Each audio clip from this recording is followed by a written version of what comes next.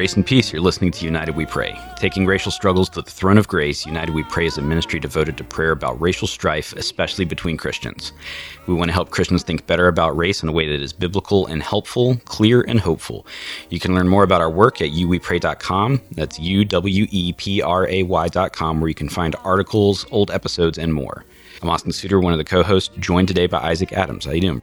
Man, I'm just glad to hear that I'm still one of the hosts of this show. Well, it's kind of you. We're doing something a little bit different today, listeners, because if you've been following the podcast in this season, we've been releasing interviews with people who are not Isaac. And we're thankful for those guests. Really enjoyed some of the conversations, all the conversations. But we wanted to make an episode explaining why Isaac hasn't been on. So, Isaac, in as much as you want to share, do you want to just tell folks why you haven't been around? Yeah, man. Couple things. Number one is I've been letting your brilliance run because you talk about your other interviews very humbly, but they're just excellent. So I encourage you listeners, if you've not heard the interview with Nate or with Alicia, you should go listen to those because I tell Austin all the time, you're a better interviewer than me. And there's people, I'm happy to build the word we don't love, but let's just say I'm happy to build the platform or the microphone and give it to other voices. But I'll say the one reason I haven't been on, it's not because we don't live close to each other, because now we do. We do. So listeners, we're sitting in my living room. That's right. We're recording this in person. This is like our first recording like this. So it's not been for lack of physical proximity, but that's not the only kind of proximity that matters. Of course, there's emotional proximity. So on March 3rd, my dear and godly mother went to be with the Lord very unexpectedly. And so that has been a whole lot. And that I think we'll talk, that I'd love to talk about on this episode, actually. And I say that I'd love to talk about it because I love any opportunity to rise up and bless her name. Just like I did at the beginning of talking about race. If you see who the book is dedicated to, and Mom got to see that before she passed, which means a lot to me. Yeah, man. Well, and I think as somebody who's known you for a while and had met her, knew her a little, seeing the impact she had on your life, and I think seeing her fingerprints on our ministry is worth talking about and honoring her for. Exactly. That's exactly right. Your mom had a reputation as like a praying woman. You didn't have to know Jan Adams very well to know that she took prayer very seriously. Yeah, man. I mean, so it's been a weird time, and I always tell people I'm grieving because I struggle to keep my sentences coherent and clear, where I feel like normally I can do an okay job of that. But I started preaching Colossians at our church, Iron City Church, and I wasn't originally planning to preach Colossians, but just something in me was saying you should preach Colossians. And it was a few weeks later that Mom died. And Colossians, if you look at chapter 4, I think verse 18, Paul says explicitly, like, I'm writing this greeting by my own hand. Well, some of my mom's official documents were handwritten. And her funeral instructions were to preach a gospel message. And he said, by my own hand, Janice B. Adams. So I had the honor, and so, as someone accurately said, I had the terrible privilege of preaching my mother's funeral. And so I say all that because I've been in Colossians, and the message came out of Colossians. And one part I focused on was Colossians 1:9, where Paul says, we have not ceased to pray for y'all. And I think Paul is echoing Samuel, which is my brother's middle name, but the prophet Samuel, who said, far be it from me that I should sin against the Lord by ceasing to pray for the people. And I looked at all my siblings at the memorial service from the pulpit, and I said, Esther, Mom took her prophetic role in your life that seriously. Because what I said was, there was one time I am a young man, but I was an even younger man. And it just kind of dawned on me that Mom was always praying for me. So one day I thanked her for that. I just said, thank you so much for praying for me. And you know what she did, bro?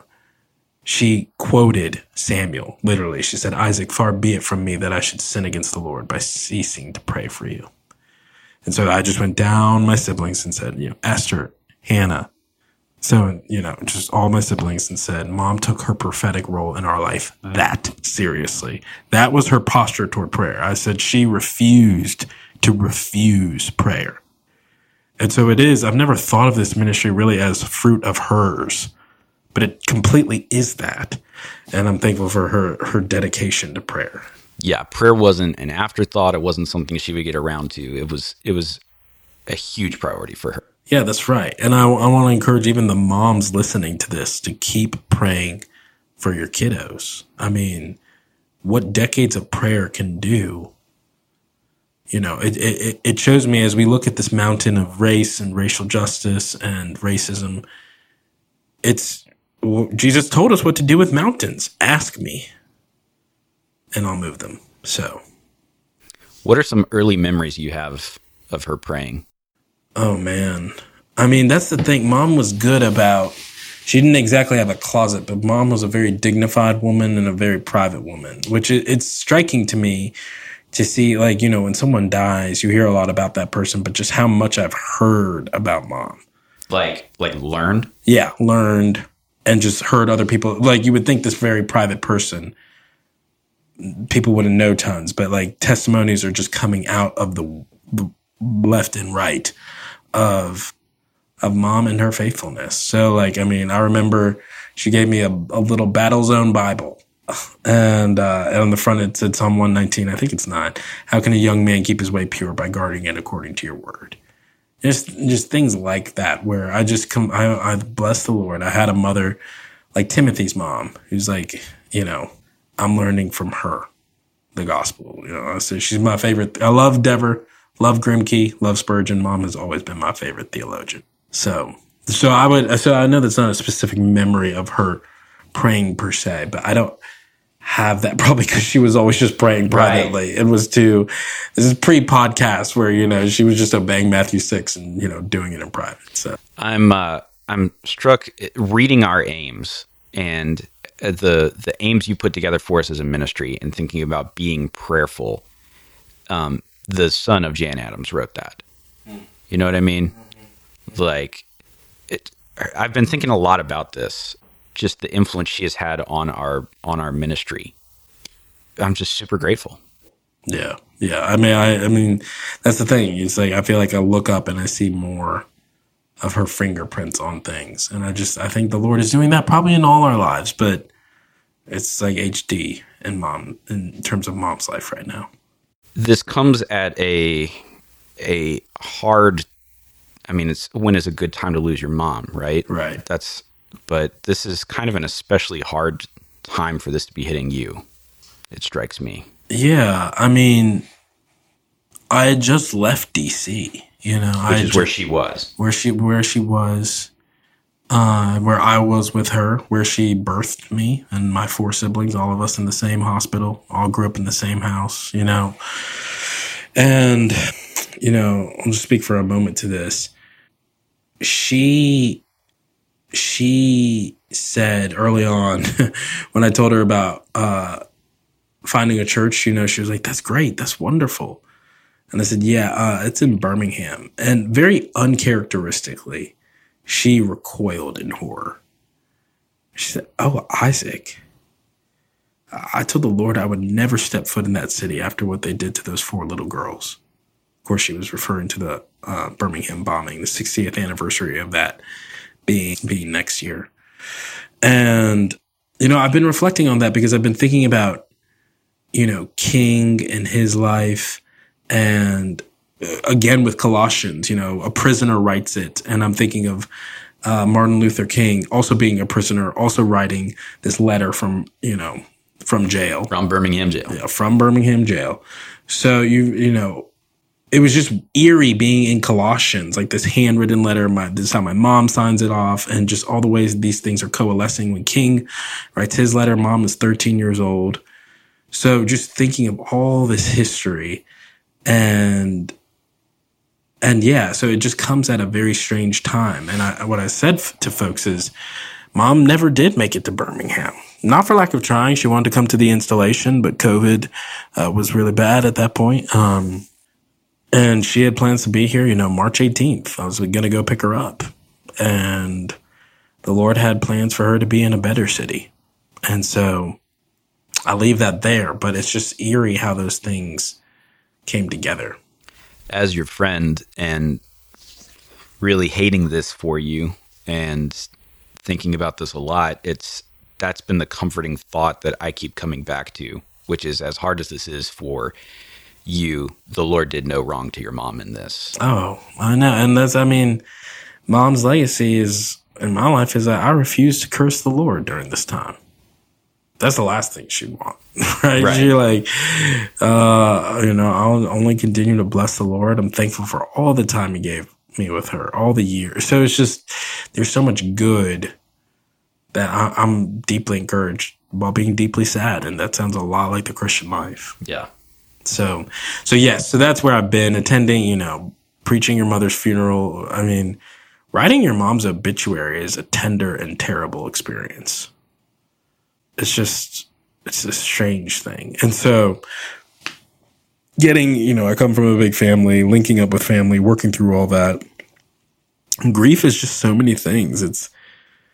It's disruptive, expensive, exhausting. I mean, it's so many things. And there's the added just hook on the back end, which is when you lose someone that important, you've also lost your support system that you usually go to for hard things. Yeah. What do you do at that point? It's really hard. So yeah, man. Anything else you want to talk about with her? Any other memories you want to share? Qualities, ways she taught you? I mean, I'll just to put a bow on the conversation. So when the one where she was like, I told the Lord I'd never step foot in that city. I remember texting Mark Dever, who prayed at her memorial service, which was wonderful. I remember texting him and saying, we're off to a great start over here.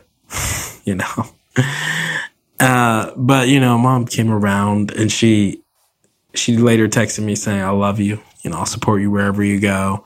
Talking about how she, be praying for me and all these things. And then at some point she said, you can go, but you can leave my grandkids here with me. So no, man, I mean, this was just the most incredible person, and to lose them it's devastating in so many regards. And so, but man, seeing the way the memorial service came together, and just seeing her life and what, I think it's often we want to pray one prayer and watch the mountains move. And the Lord can do that. But there's something about a life of prayer that is its own sermon. Oh, yeah. One of my pastors at ICC often says this: time as a way of testing the genuineness of our desires. And mom was tested in life a lot, but proved to be genuine. And would that be the truth for you and me? Oh, yeah. The thought that when I die, folks will talk about me the way that they talk about your mom is that's kind of off the table. I could hope for something. If I can get some fraction of that. Oh, same here, bro. I mean, same here. So yeah, man. So that's, and bro, and I truly am happy, the ministry, I think we should say another place we've been is establishing this ministry still building it, still getting a lot of good trellis set up so we can really be off to the races. So I'm excited for that too. I'm excited for that too. And even to be recording this in my living room, looking at you. Yes. We've been doing this work together for, I don't know how long. But we haven't lived in the same city since 2015. Mm-hmm. That's right. And so the Lord is doing a new thing, building a new thing, helping a new thing. Yeah, man, I'm excited about. Well, and as much as we're doing, watch this transition, bro, this is why you pay me. In as much as we're doing a new thing, let's continue to do the old things. Come on, somebody. That we were taught. There it is. That you learned from your mom. I mean, just that constancy in prayer, that's my aspiration. I know that's your aspiration for this ministry. Yeah, and it's hard, man. It's hard to keep praying for the same stuff. Oh, and when you're dealing with something like racism in the church, I mean, it's so tempting to be bitter and to get mad instead of prayerful. Yeah. Mm-hmm. I want to do everything but pray sometimes. Mm-hmm.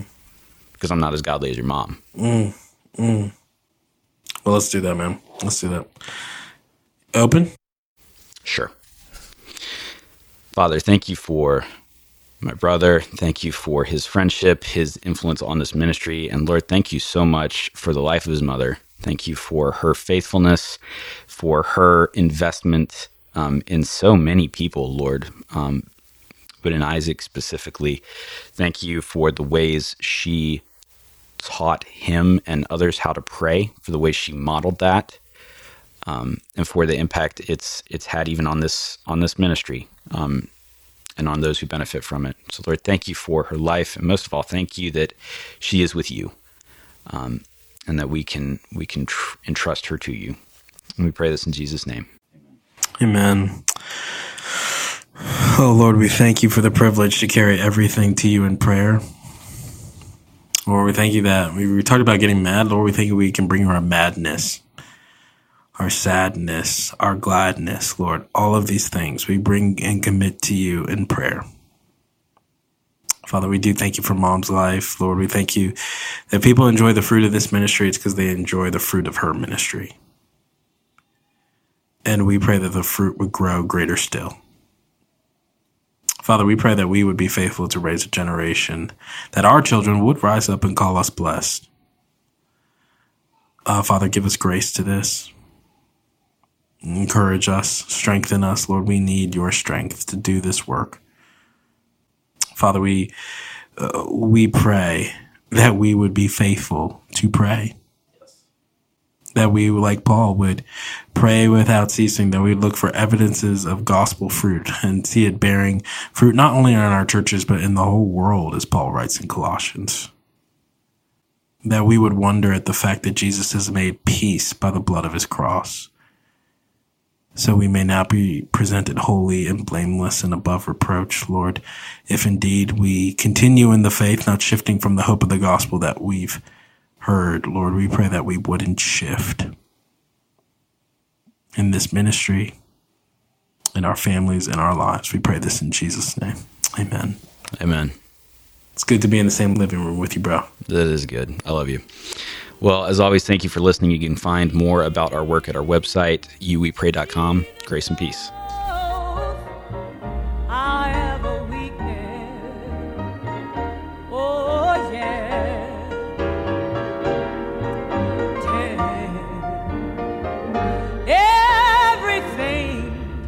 To God in prayer.